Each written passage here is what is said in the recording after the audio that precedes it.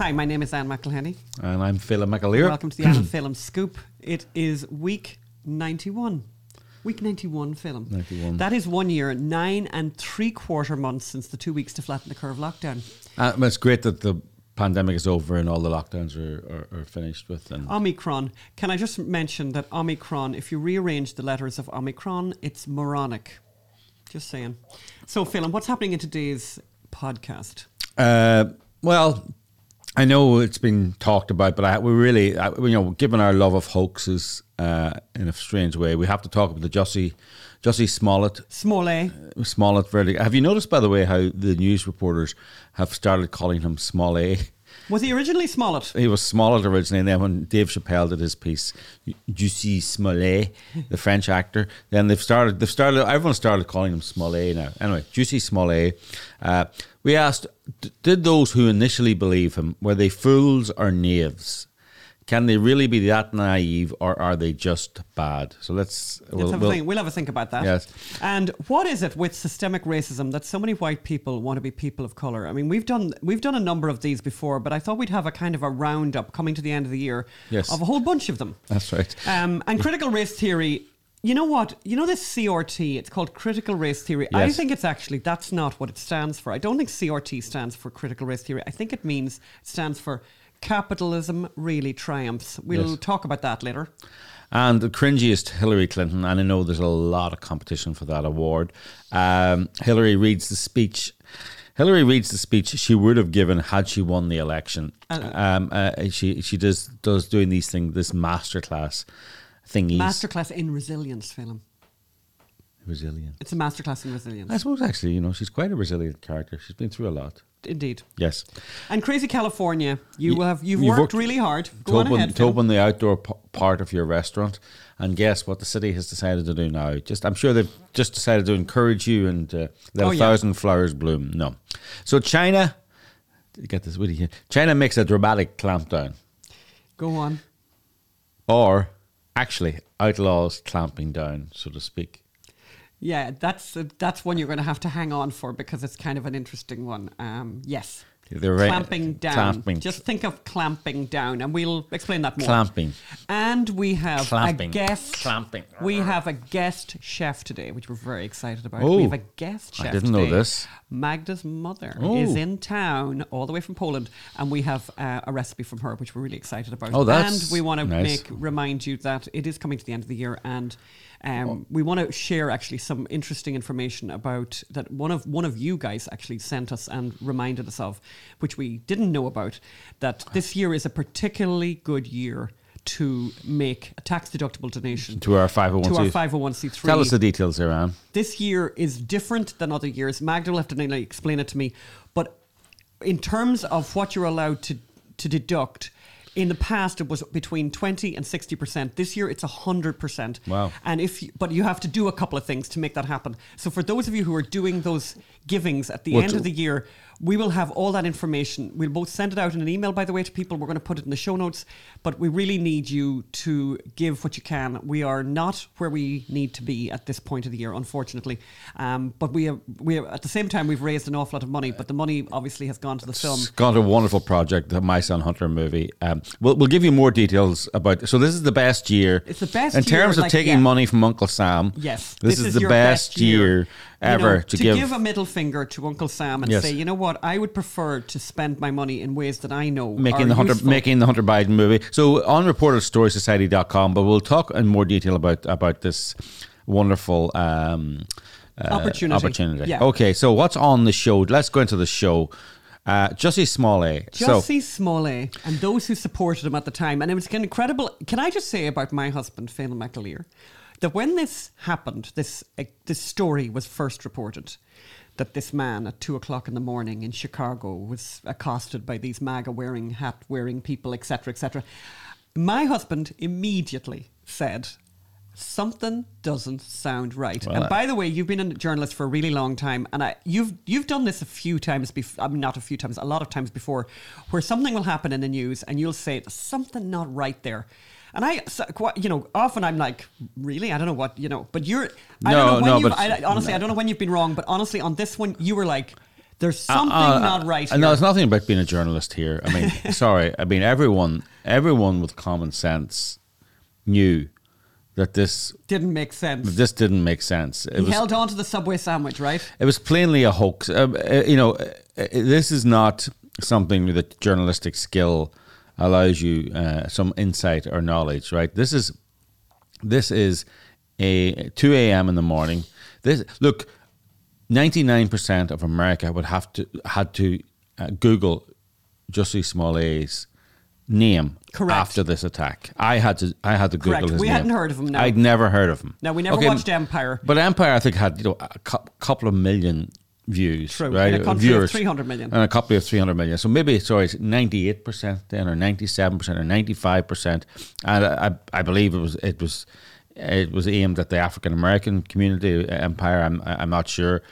So I didn't know who he was. I had no opinion about him, but I had to Google him. Most people on the planet would have to Google him. The idea that a MAGA head, knew who he was is just stretches credibility. The idea that MAGA head would be waiting for him while he went for a Subway sandwich at 2 a.m. in Chicago in freezing temperatures, and that they would have a rope that they could tie into a noose, and that they would have bleach. And what was the third thing they did? Oh yeah, they said, this is MAGA country. This is MAGA country. And they used the N-word, and they knew he was gay. Like, I mean, God knows, I didn't know who Jussie Smollett was, or Jussie Smollett was, but I definitely didn't know he was gay. Who knows that? Like, who knew that? What do you think? Was it because he was very well dressed, maybe? Handsome, But the thing I think that's amazing wasn't it true that he held on to the Subway sandwich? I thought there was something about him holding on to the Subway sandwich, and he was still holding on to the Subway sandwich when the cops arrived. Well, yes. Which, by the way, I've never had a Subway sandwich that was that good, but you never know. Like, I have to say, if you've ever fallen down a flight of stairs when you've got a pint in your hand, you always hold on to the pint. There's a deli here in town. What's it called? I don't know what it's called. It's in downtown, and we've sometimes gone down there. Can you there. use the Googling there, Magda? There's a downtown deli that does like a number 17 it's not or something. Cantor's, is it? No, it's not. No. It's like a number 17, and it has that meat. It's Erlingers what's that meat called that people like? Downtown deli. Magda. What do you call that meat, Magda? Pastrami. I don't know. Pastrami. It's got a pastrami on rye, but with Russian something and all kinds of stuff. It's a number 7. It's a number 17. Well, I'm making up that number, but it's a number something. Number 19. And it was downtown LA, and you used to just love it. No, Langers. There you go, Langers. It's Langers, and if you open that, I bet they're pastrami sandwich at Langers. Number what? Number 19. And honestly, I think if Phelan was being beaten up and he had a Langers number 19 or whatever in his hand, I'm telling you. Well, there's no point in losing the Langers number 19 just because you. In fact, it would make me feel better afterwards.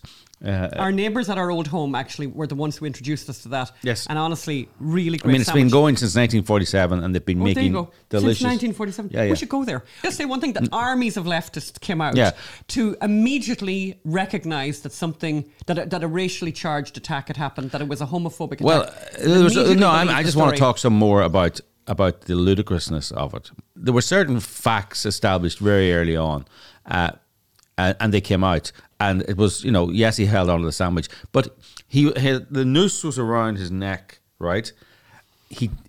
When the police arrived, the noose was still around his neck. I don't know. I don't mind that, because I think that could be like that he was so traumatized that he didn't think to take the noose off. I don't know. And that maybe there was evidence on it, and that they could pick up that evidence. Yeah. Anyway, so there was so many things, and then he immediately cooperated but didn't cooperate with them, wouldn't give him his phone, etc. So this just smelled to high heaven. This is not funny. I remember when the Rape on Campus story in Rolling Stone magazine came out. I read the article, and funny, I stopped reading it when she was thrown violently onto a glass table, and I'm going, and the glass table smashed, and I'm going, this is crap. This is not true. Why? It was too dramatic? It was too cinematic, right? When something is cinematic, it's generally made up. The real world, if you've ever been in a court case and listening to a murder case, which I have been in many, or an attack or a punch, like, it's chaos. Nothing doesn't work like the movies. People slip on, people aren't like the movie. the force that it takes, throwing someone on a glass table and the table shattering. By the way, glass tables don't shatter anymore. Right, they're designed. They're all these places. The safety standards are so high. You'd have to shoot the glass table, and then it would crack into two pieces. Right, so this is somebody who's watched too many movies and wants to tell a story that to elicit sympathy. Then you had these people come in, and some of them are politicians, and some of them are journalists. I just have a whole bunch of, obviously, Joy Ann Reid, who is supposed to be a journalist, was one of them. And she said nooses never really disappeared as messages of a very specific kind of terror. But every time they're used, my God, it's chilling. Praying for Jussie's full recovery and for us all. There was her. Obviously, there was many, many other journalists, by the way, who just immediately weighed in on this. Mm-hmm. Including, the ABC interview was extraordinary. It's funny, Robin Roberts. This is a kind of a new kind of interview to do. Maybe it's not new, but it's definitely become a lot more prominent. Where after something like this, you do an interview with a journalist, and has all the appearances off, and they even arch their face every so often and ask quizzical questions.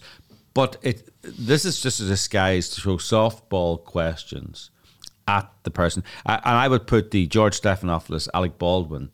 It has this appearance of journalism. It has this appearance of asking tough questions. And even you can see Stephanopoulos going, but people have said this. And then you let the person then just talk nonsense and don't pick up on inconsistencies in the interview. Alec Baldwin, I never pulled the trigger. Yeah, but had you your finger on the trigger? How could that happen? Was the gun defective? Did you use it before? Was it defective then? Did anyone say it was defective? Did you check it? All this thing. So, and it was the same with Robin Roberts. And she had this kind of people have said this, and she allowed him to say it's just so distressing. Let's listen to him say how distressing it was that people thought it might have been a hoax. I'm pissed off. What is it that has you so angry? Is it the attackers? It's the attackers, but it's also the attacks. It's like, at first it was a thing of like, listen, if I tell the truth, then that's it, because it's the truth. Mm-hmm. Then it became a thing of like, oh, how can you doubt that? Like, how do you not believe that? It's the truth. And then it became a thing of like, oh, it's not necessarily that you don't believe that this is the truth. You don't even want to see the truth. That's all fine and dandy, right? The next question is, look, what are the chances of someone being in Chicago at 2 a.m. with a noose and bleach? How did they know you were there? How did they know that you'd be walking out at the subway at that time? It doesn't pass the smell test. But that didn't stop all of the great and the good, like Kamala Harris, Alessandra Ocasio-Cortez, etc., and all of these guys, Cory Booker, Joe Biden. By the way, Joe Biden. What did Joe Biden say? Joe Biden said, "What happened today to Jussie Smollett must never be tolerated in this country. We must stand up and demand that we no longer give this hate safe harbour, that homophobia and racism have no place on our streets or in our hearts. We are with you, Jussie." And by the way, just amazing for him to weigh in that quickly on a story that hadn't, the police hadn't, got their investigation together at that point. It's not good. They shouldn't be doing this. But so this goes back to my question: are they stupid or are they bad? No, that's virtue signalling. That's making sure that everyone knows that I'm on the side of the guy who says that MAGA people are bad. I need to be right up there with that guy. But that's irresponsible. The maximum jail sentence for each of these charges is 3 years, but he's likely to get probation.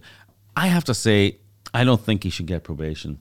He was trying to ferment race riots. We saw with George Floyd, 30 people died in those race riots.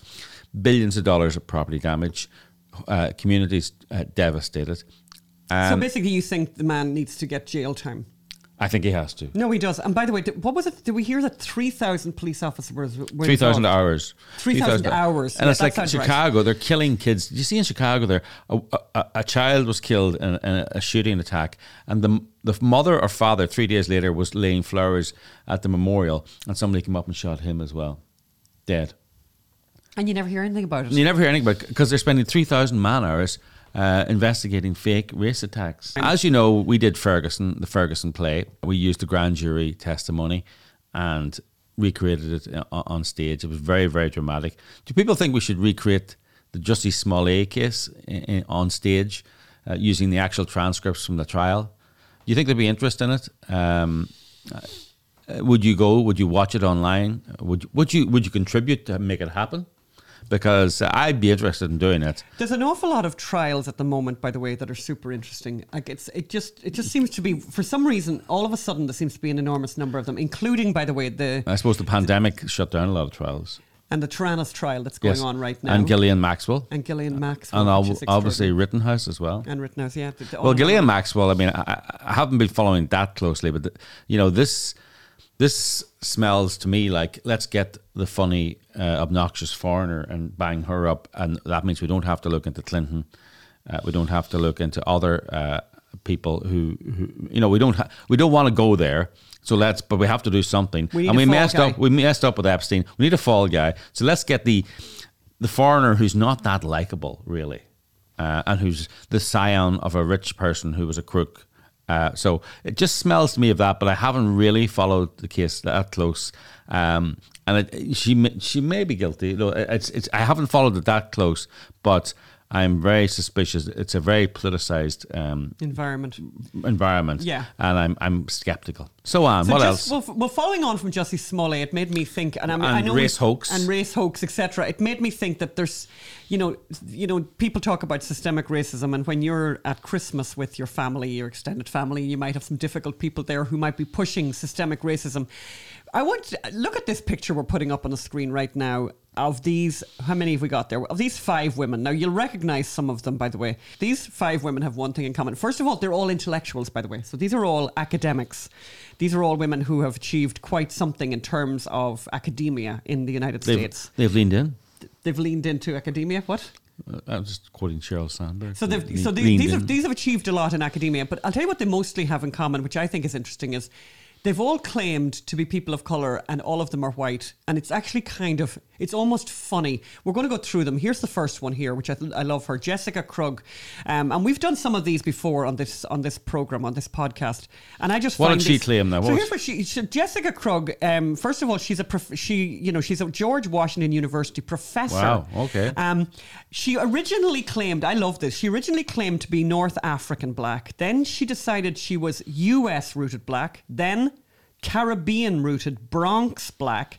But the truth is that this woman is actually a white Jewish child from suburban Kansas City. So she's basically Whitey McWhite is who we're looking at there, Jessica Krug. And she got found out. Can I just say something about her, actually? That's a very interesting place to be. 40 years ago, being Jewish would have got you, some progress as a minority. But it's very interesting the way the Jewish, and this goes back, one of the best books of the year, by the way, or maybe it was last year's, a book called Jews Don't Count by David Baddiel. I'm not sure if it's available in America. You can buy it on Audible or on Kindle. But it's one of the chapters is about how Jews have been, Jews are both white and non-white. Oh, interesting. Yes, when they do not get the advantages or entitlements of a discriminated minority. And by the way, there's been no minority more discriminated against in the last 50 years than the Jews. Like many people tried to wipe them out and almost succeeded. Yes. So, but they're not. So they really have a claim to being a persecuted minority. And get reparations. But she knew the way the world is, and she is a Jewish person. I mean, we call her white Jewish, but Professor Krug. Professor Krug was a Jewish person from Kansas, and she realised that would not get her advantage, not be an advantage at all, and would be a disadvantage. So she claimed to be black. All kinds of black, by the way. Yes, all kinds of black. Yeah. But anyway, she got found out. Then look at this darling. So this is a woman who is a grad student of the University of Wisconsin-Madison. Her name is C.V. Vitola Haddad, and I think the really important thing to know there is that she uses non-binary pronouns, but she is not a person of colour. She's another person who claimed to be a person of colour. Who did she claim to be? She just claimed to be, she claimed to be black. The next one we've all seen before, Rachel Dolezal, obviously. She was the leader of the NAACP, and she was an adjunct instructor of African Studies at Eastern Washington University. Can I just say what? She's not black. Can I just say NAACP? What's that stand for? Just for those who don't know, it's the National Association for the Advancement of Coloured People. Yes, and advancement of coloured people. And she was the leader of and it. she was advancing herself, and she was a white person. Yes. So, so she's a real sweetheart. And then this darling here, Andrea Smith. Look at this woman. Andrea Smith was an associate professor of media and cultural studies at the University of California, and Riverside. Claiming to be Cherokee. The other woman, which we looked at, I think it was last week or the week before, is Carrie Burasa, who was, a Native American professor of public health, who it turns out is actually not Native American. Even though she claimed to be Native American. And she was head of Native American Health Canada. She was on all these boards. And she obviously saw a great advantage there by claiming to be Native American. She saw an advantage there. There's Elizabeth Warren there, just looking at her. So these are smart people, inverted commas, right? Inverted commas, but anyway, these are people who are smart, who looked around the world and thought, you know something? I want to get into Harvard. I want to get into Yale. I want to be a professor. I want to be an adjunct professor. I want to be whatever. And I have a better chance if I denounce my white privilege, if I basically denounce that I'm white, yes, that basically white privilege is bullshit, basically, obviously. Yes. Because if it was an advantage, then just be what you are, right? Yes. So it's not an advantage. The advantage is to actually be a person of colour. And I'm going to even prove that even more. Well, I just thought this group Let me talk amazing. about our friend Elizabeth Warren here. I mean, Harvard boasted about her being their first hire of a person of colour. It's unbelievable. And they named her. Elizabeth Warren is her. And no journalist looked at that woman and thought, that's a person of colour. That's not a person of colour. No, but it's amazing as well that, I mean, here's a Cherokee. question. Do they not realise, by the way, there's bad people in the world, by the way. There are fraudsters in the world. There are terrible fraudsters in the world. That's it. Right? Has Harvard never heard of such a thing, right? So if I have journalists never heard of such a thing? But let's just leave that. That's one thing, right? But let's leave that aside. But let's imagine Harvard, right? Where you'd imagine. I mean, I'm going to go way out on a limb here, and think that maybe that in Harvard law, that people would be like above average intelligence. Would that be going? Am I just being ludicrous saying that, Philip? Well, I would further suggest that people in Harvard law may be open to the concept of criminal misrepresentation for pecuniary advantage. They've heard of that, maybe. They may have actually studied it, and they may have met people. Courses on it. They may have courses on it. So you truck up there and you say, oh, by the way, I'm a Cherokee. And the person the admitting officer looks at you and thinks, God, you're awfully white.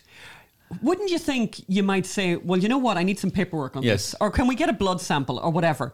I just don't understand, because the truth is, actually, the really awful thing about this is that it's, what's that thing? It's stolen valor, by the way. I mean, I don't think, by the way, I think this country should be built on equity and on everyone having a fair shot. And if you're smart, you get into wherever you need to get into.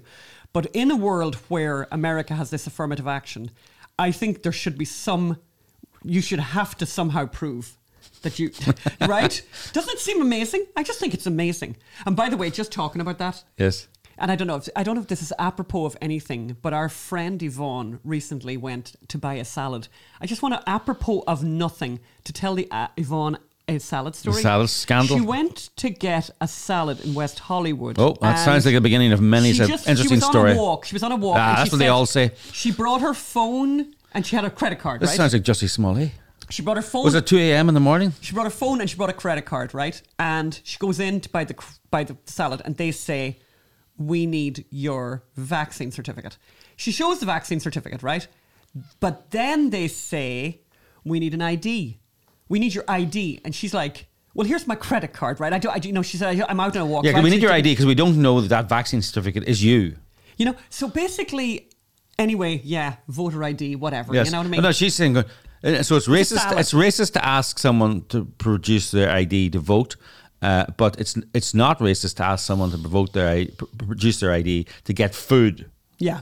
To get food. There you go. So but just to finish on this, and I'm not quite finished yet. So basically, there seems to be something very funny going on with people of colour, that it seems to be an advantage, actually, because smart people are telling us it's an advantage. Yes. So smart people are telling us it's an advantage. Okay, but can I just say something? Can I just say something?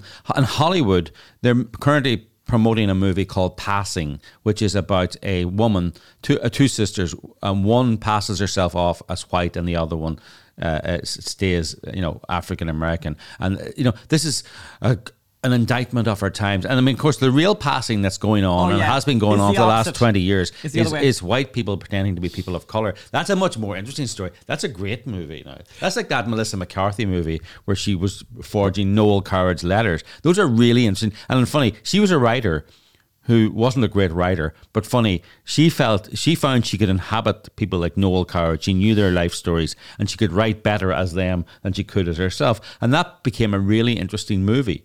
I think a really interesting movie is someone of who's white passing themselves off as colour. Yeah, well, to further emphasise the fact that there seems to be some advantage to being a person of colour, let's look no further than our old friend Ibram X. Kendi, who again comes up this week. And who is that now? Ibram X. Kendi is the author of How to Be an Anti-Racist. And basically, as we said in the teasers, what is CRT? Apparently people say it's critical race theory. It's not. We know what it means. It means capitalism really triumphs. And nobody better to explain this to us than Ibram X. Kendi. Now, Ibram X. Kendi claims intellectually in his books that racism is capitalism, capitalism is racism. Some version of that. That's the quote. Wow. But basically, let's find out a little bit more about Ibram X. Kendi. Here's what you need to know. Ibram X. Kendi is the very definition of how capitalism is fabulous. Yes. So the Federalist did a great story on him. So and a great piece of investigative journalism, actually. So Ibram X. Kendi has just done an evening with Dr. Ibram X. Kendi in Wisconsin, right? And the price for this evening with Ibram X. Kendi, how much did he make for, I think, 3.5 hours? He earned $40,000 gross, plus an additional $3,500 stipend for travel. By the way, I hadn't noticed this until this minute. $3,500 for travel. Now, flights and meals. Travel, flights and meals, right? But thing. Hang on, $3,500, right? This is for a one day. Now, we know how much flights cost across America because we're going places all the time. So, basically $300, right? $300. Hey, let's go crazy. $600. $600. Okay, actually, let's go completely crazy. $700 because maybe it was a last minute ticket, right? Now, $3,500, this is what's called first class travel, right? That's a first class ticket. Plus, it's basically staying in the Four Seasons, right? Yeah. And then having meals at a Michelin-starred restaurant. But anyway, I hadn't, to be honest with you, I hadn't noticed the $3,500 until now. But very interesting, he got a stipend. That means no receipts. Oh, right. Oh, interesting. Yeah, so like the rest of us, working people, when we go somewhere, it's like, we will reimburse your expenses. That's always the way. You reimburse someone's expenses. And you have the receipts. And you have the receipts. So you book your flight and you generally pay for it. And you book your hotel and you generally pay for it. And you send it in. And 60 days later, they'll send you a check. But no, he gets it no matter. So he could take a economy flight. Oh, yeah, or he could drive, by the way. And pocket the money. And stay with his friends. So here's what Kendi says about capitalism. He views capitalism and racism as co-joined twins, and that the origins of racism cannot be separated from the origins of capitalism. The life of capitalism cannot be separated from the life of racism. Let me just finish this point about what happened in Wisconsin.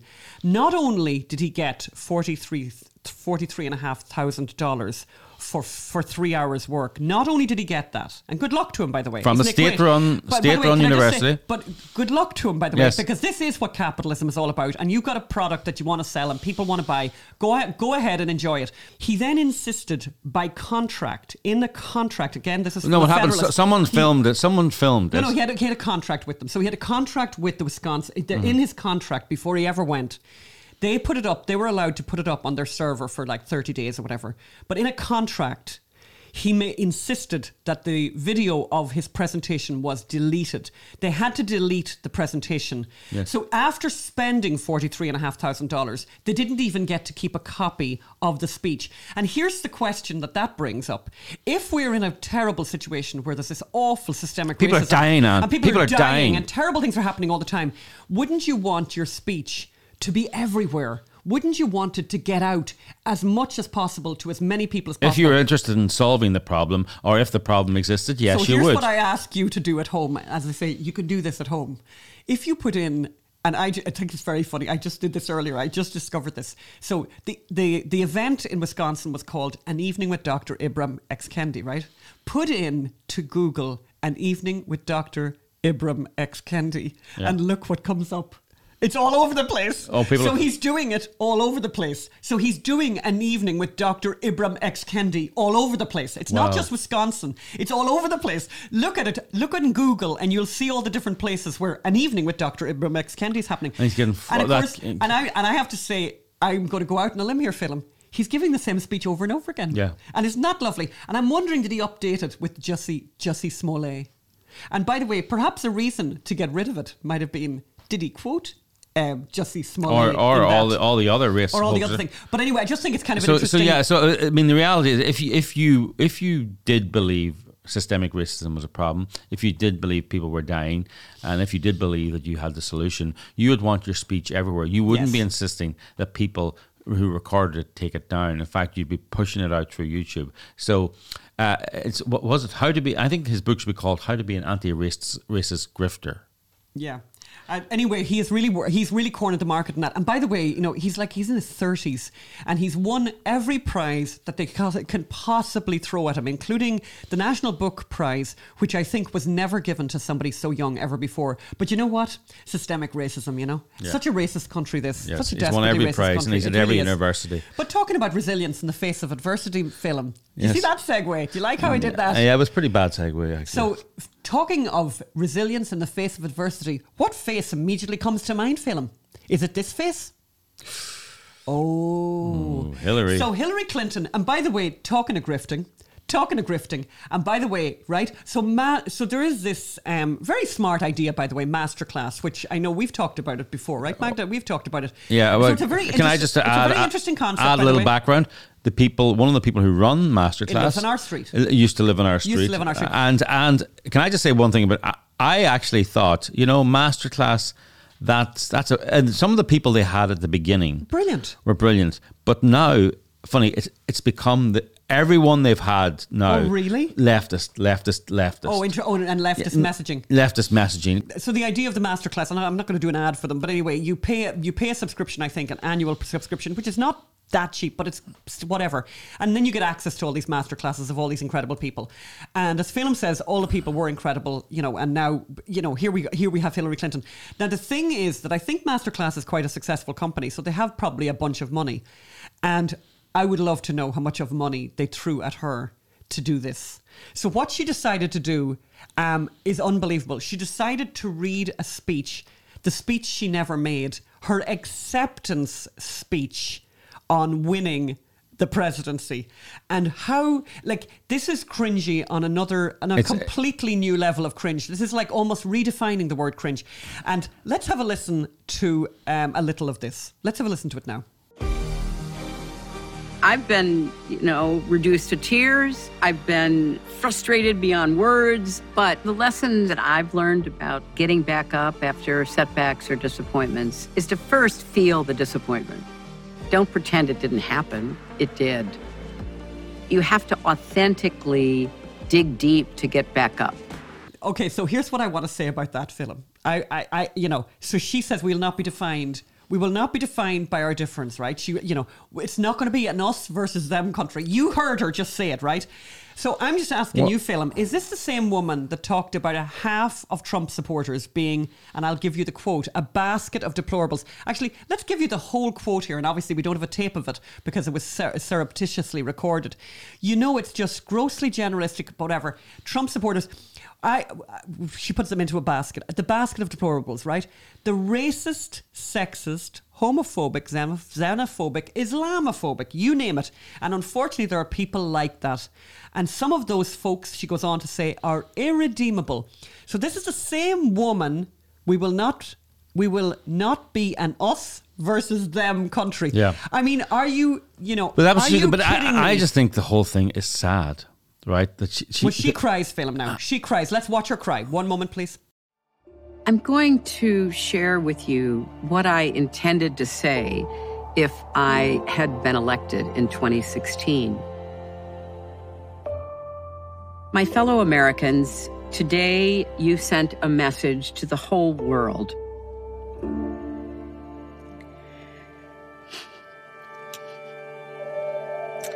Yeah, but she's crying for a different reason than I'm saying it's sad. I mean, get over it, Hillary. I mean, of course it's hard to get over, right? I mean, it was a huge shock to her to lose that election. Correct. But She never wrote a concession speech. By the way, the other person who didn't write a concession speech, Trump. Mitt Romney. Oh, really? Mitt Romney thought he was going to win. Oh. As did that. I mean, that shows you. And I think I would put Mitt Romney and her in very similar categories. Mitt Romney was the person who'd lost to John McCain the last time. Wow. But that was the guy that we wanted to and have. that's because Republicans had this thing of you choose the person whose turn it is, and the Democrats chose the best person for the job. And funny, they flipped it the other way in that 2016 election. The Republicans chose the best person for the job, and the Democrats chose the person whose turn it was, Hillary Rodham Clinton.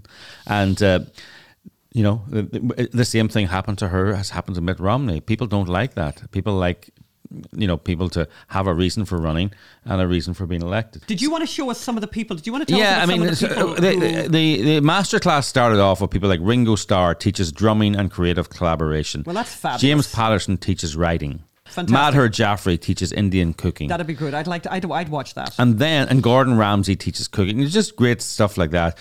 Then I noticed they started doing things. Neil deGrasse Tyson, who is basically a hack fake scientist, right, who made up stuff in the past. Then they moved on to Cornel West, who's an out-and-out Marxist. Right. Then the Gloria Steinem, redefining feminism. Right. Then they went to Bill Nye, who's a leftist pretending to be a scientist. So it's funny.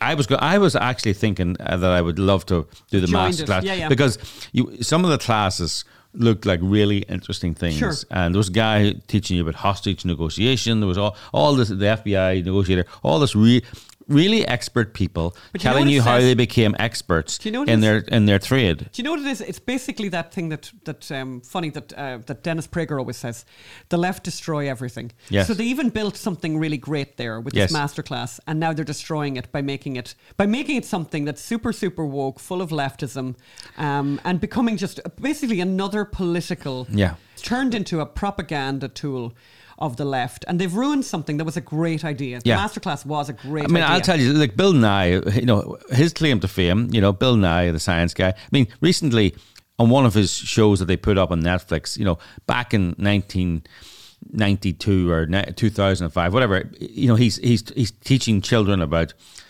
boys and girls. There are two genders, a boy and a girl, right? And in the womb they split, whatever. When that went up on Netflix, they cut that line out of it. Oh my God! That's the person, because now there are 72 genders, right, or whatever. That's the level of person they have on as a masterclass. That's fine. Look, he's a political hack. He's got his spiel to give. I don't object to that particularly. But let's not pretend that's a masterclass by an expert. Yeah. Who has science in his heart. He doesn't. Let's not pretend that Hillary Clinton has anything to say, but she might have something to say about the power of resilience. I think this section, by the way, where she cries, I just think it's really weird. She has this part where she imagines what she would have said to her mother in an imagined conversation, where she says, your daughter will become the president of the US. You'll be... It's a very odd... The whole thing is a very odd imagined thing where she tells her mother, don't worry, everything's been fine. You're going to be the mother of 3 children. It's like, I don't know. It's very, very odd. But this is very cringy. And I would love to know how much they gave her. But I think they gave her a lot of money for this. But anyway, moving right along. Yes. We are in crazy California. Ding, ding, ding. And, And everywhere around us, we get reminded of how crazy California crazy. is. So yes, City of San Francisco had a whole thing about eating. You can only eat outdoors. We need to get people eating outdoors. You need to build outdoor things. You have to close indoors. You can't have people indoors. You have to have outdoors. So all these people built these outdoor patios. Fabulous ones, by the way. And now in a lot of they're having to renew permits for the outdoor patios. I don't know why, right? If there's a problem with a patio, they should tell them. If they exist, they should just be there. But they've now given them a 60-book pamphlet on how to renew 60-page book. 60-page book pamphlet on how to renew the permit for your outdoor patio. Unbelievable. So that is, talk about a way to destroy entrepreneurship. This reminds me actually of the here in LA when after the first 2-week shutdown, which I think lasted months here, people were reopening here in LA, and they all put big plastic, big signs outside their restaurants. We're open. Oh yeah, right? yeah. And they got letters in the post a week later. Fines of $675 for putting an unauthorized sign on their building. And these are people who had been, as you said, been closed for months or whatever, and yes. then they had to put this up. And then, by the way, the other thing, do you remember one of that coffee shop that you particularly like in Venice, Film? And we were there sitting outside at one stage having a coffee, and they had this really nice, they have this very nice outdoor space actually. And the next thing, I could see the guys, who run I could see a whole lot of people, loads of people with measuring tips, all these measuring tips going on. Remember that? All these measuring tips. Of course, Americans with Disability Act, making sure that, that the ramp was a certain, all of this specified because basically if you are one inch wrong. Our friend had told us someone had gone through all the restaurants in Venice and put in Americans with Disability Act claims. And what to make a fortune, you get between 5,000 and 10,000 for every violation. So if the ramp wasn't big enough, if the toilet entrance wasn't big enough. And for any of you, by the way, who think that we're being cavalier about people with disabilities, this is in Venice, where you kind of walk on the sidewalk because they have the homeless encampments. So don't on the one hand tell us that you care about people with disabilities, and then on the other hand have sidewalks that are completely impassable because of people building encampments on these permanent encampments on these pavements. Bob Dole died last week, and he was a great man in many ways, but one of the things was people were saying one of his great achievements was he ushered through the Americans with Disability Act. This is a disaster for small and big businesses all over America,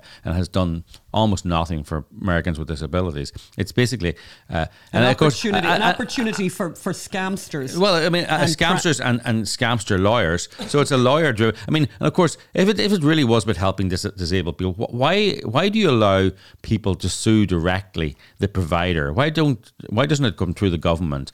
Why don't you get a warning and a notice in the post that you can fix? No, it's someone walks in and there's people now. There's a guy who robbed a bank and got shot robbing a bank, is in a wheelchair, and he's made hundreds of thousands of dollars in LA just sending these notices to businesses and getting $5,000 to $10,000 a pop.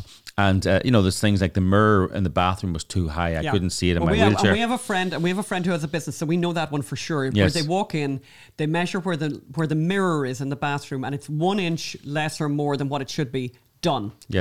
And they get the money immediately. Yes. And so all those people, by the way, complaining about the Texas abortion law, it is modelled on the Americans with Disability Act. It is modelled on the California experience of the Americans with Disability Act, where people can directly sue providers. It doesn't go through a government agency. So you reaped what you sowed. People saw that was a very effective way of closing down businesses, in this case Planned Parenthoods and abortion clinics, but it's been used to destroy businesses all over America for the last 20 or 30 years. So, talking of Planned Parenthood, we got a very good segue. I've got a very good segue into our next story, Film. So what's China?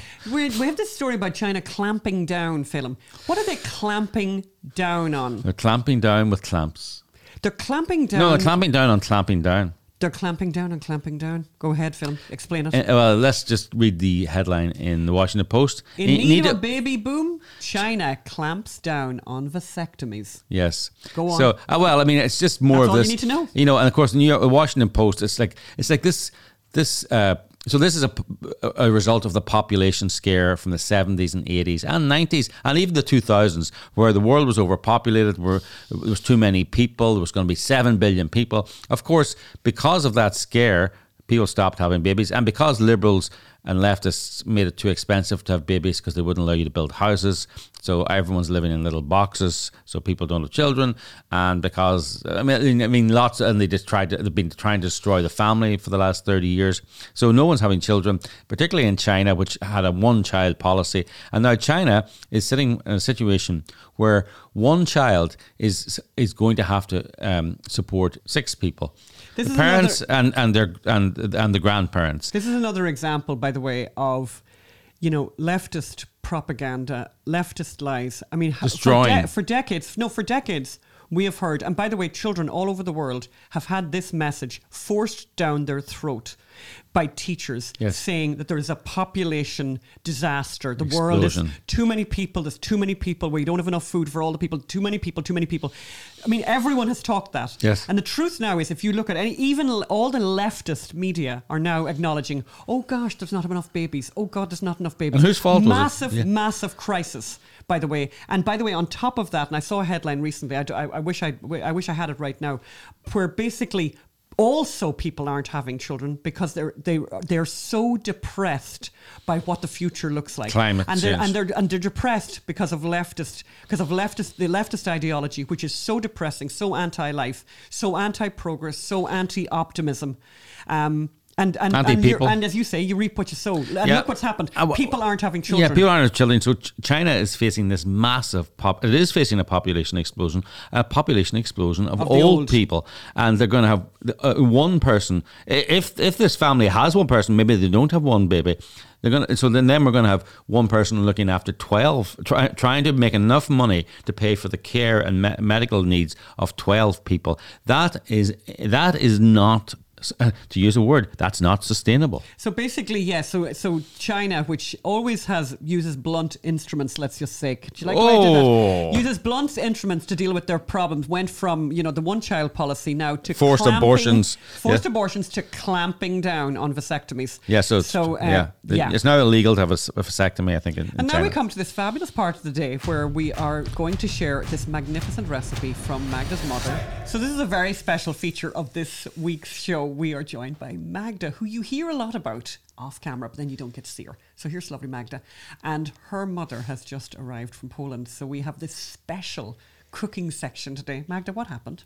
Well, so the backstory is that my mother wasn't able to visit for 2 years. So she hasn't seen her grandson for 2 years because Why? Because the US border was closed to foreigners, but not all foreigners. Some foreigners were able to come unvaccinated and untested, but my mom, despite being triple vaxxed at this point and tested and all of that, wasn't able to come until just now. So she's here for Christmas, and my kiddo and herself are in love, and they're chatting in Polish and they're baking stuff together. This is, by the way, and that's really lovely and everything, and that's a really happy ending. But I have to say, for everyone to realize, there were some really unhappy stories. People who were separated, people whose parents got ill or something in another country. This terrible things happened with these ludicrous rules. And as Magda is alluding more gently than I would like to the fact that meanwhile, hundreds of thousands of people have walked into America across the border,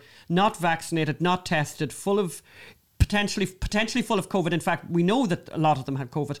No problem at all. Zero problem at all. But as she said, her mother, triple vaccinated and with her visa, with everything, all her paperwork correct, separated from her grandson for 2 years. It is horrible. But we're trying to make up for... This is a happy ending. This is a happy story. So we're not showing his face or we're not saying his name because we're not sure if this entertainment business is so good for kids. Okay. And another audience advisory is that if you are a germaphobe or you are very concerned about COVID, you might want to skip this because there's a lot of finger licking and putting it back in the dough and all of that. But this is a dessert that they're baking for the godparents and the film who are coming for dinner, and it's all family. So we're putting it in the oven, and hopefully the high temperature is going to kill all the germs. we don't mind. Yes. Please, God. So the ingredients, we're showing the ingredients here. Fresh apples, 3 glasses of flour, 1 teaspoon of baking powder, 2 egg yolks, and 1 whole egg, and 2 tablespoons of sugar and some butter. And this all together is making a very delicious apple crumble. So mom is one of those cooks who makes everything from scratch. So she didn't use any kind of like pre-prepared anything. So she just peeled the apples and cubed them and cooked them on slow fire with 2 tablespoons of sugar and 1 spoon of cinnamon. Babcia odmierzy, ile tu tego cynamonu trzeba. No, dobrze, damy. And 1 spoon of vanilla sugar. Okay, I've never heard of vanilla sugar. Yeah. So mom and her little helper. Dobre? No wiadomo. Made the dough with 3 glasses of flour, and here she actually mixed 2 glasses of normal flour with 1 glass of almond flour on my request. Oh yes, because some people are weird. sort of ish keto, right? Kind ish. of. And she really regretted doing that. So yes, she's very unhappy she with wasn't me. very happy with the result. It's just the result wasn't quite her standard with the almond flour. So can I just say, don't do I that. interject by saying, and I've loads of respect for Magda on diets and all that kind of thing, I just can't envisage a world without things made from flour, like croissants. So she then put 2 egg yolks into that and let her sidekick crack a whole egg into it, which she did really well because he eats a lot of eggs. And then she added 2 tablespoons of sugar and she grated some butter into it. And that's only because the only unsalted butter that we had salted butter in the fridge, but the only unsalted butter was in the deep freezer. Oh, yes. So yeah, you don't have to do that. She did that because she had no choice, but you can just throw your butter in if you have some warm butter. Then they made the dough. It was a lot of fun. There was a lot of, as I mentioned, like fingers, maybe not entirely clean, but all good, all in the family. And then, here's her adding some cream because she decided the dough was a little too dry and it wasn't sticking together. That could have been the problem with the almond butter, almond flour. Yes, exactly. There were some lessons during the baking because they were measuring the paper, the parchment paper that will go in and how to do that. Okay. So you put the parchment paper into the baking tin and then you put some of the dough on the bottom. You put it in for 10 minutes. Again, there was a lesson because we had to convert the Celsius into Fahrenheit degrees. It was blind cooked, what they call blind cooked. It was sent. She put the dough in on its own first into the oven. Correct. Yeah, that's called blind cooking. Yeah. You see. And So by the way, just to mention, you have no idea how out of character it is for Magda to talk Correct. about cooking. Let's Correct. just put it that way. That's my kind way of saying it. So look at this kid's action in the kitchen. I think the genes keep the generation, but I think there is hope for him. There is hope, perhaps, yes. So, bake for 10 minutes just to bake the bottom. Yes. And then you throw in those cooked apples. Yes. And then you put the rest of the dough on top as a kind of a crumble. Okay. So you break up the rest of the dough. Are you breaking it up on top? Oh, interesting. Yeah. Oh, this is very interesting. And we will take a photograph of it. Did it come out of the oven already, or is it going into the oven tonight? It was all baked. It's all baked, as you can see. Oh, look how beautiful it is when it comes out of the came oven. out, and it was, of course, taste tested already by taste-tested. the people who made it and course. some other people who Yes, who turned up. Yes. Yes, look at this. Seeing Look what at they this think. happy scene. Worth waiting 2 years for, in my opinion. Yes.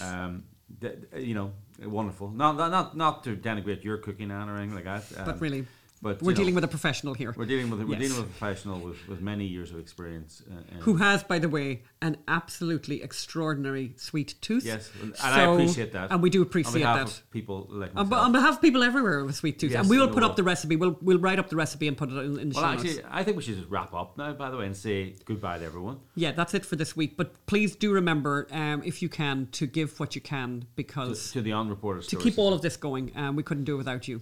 So please go to unreportedstorysociety.com. Unreportedstorysociety.com. And if you want to give to the Hunter Biden movie, You can go to mysonhunter.com. So basically, give what you can. We would so appreciate it. And we'll see you next week.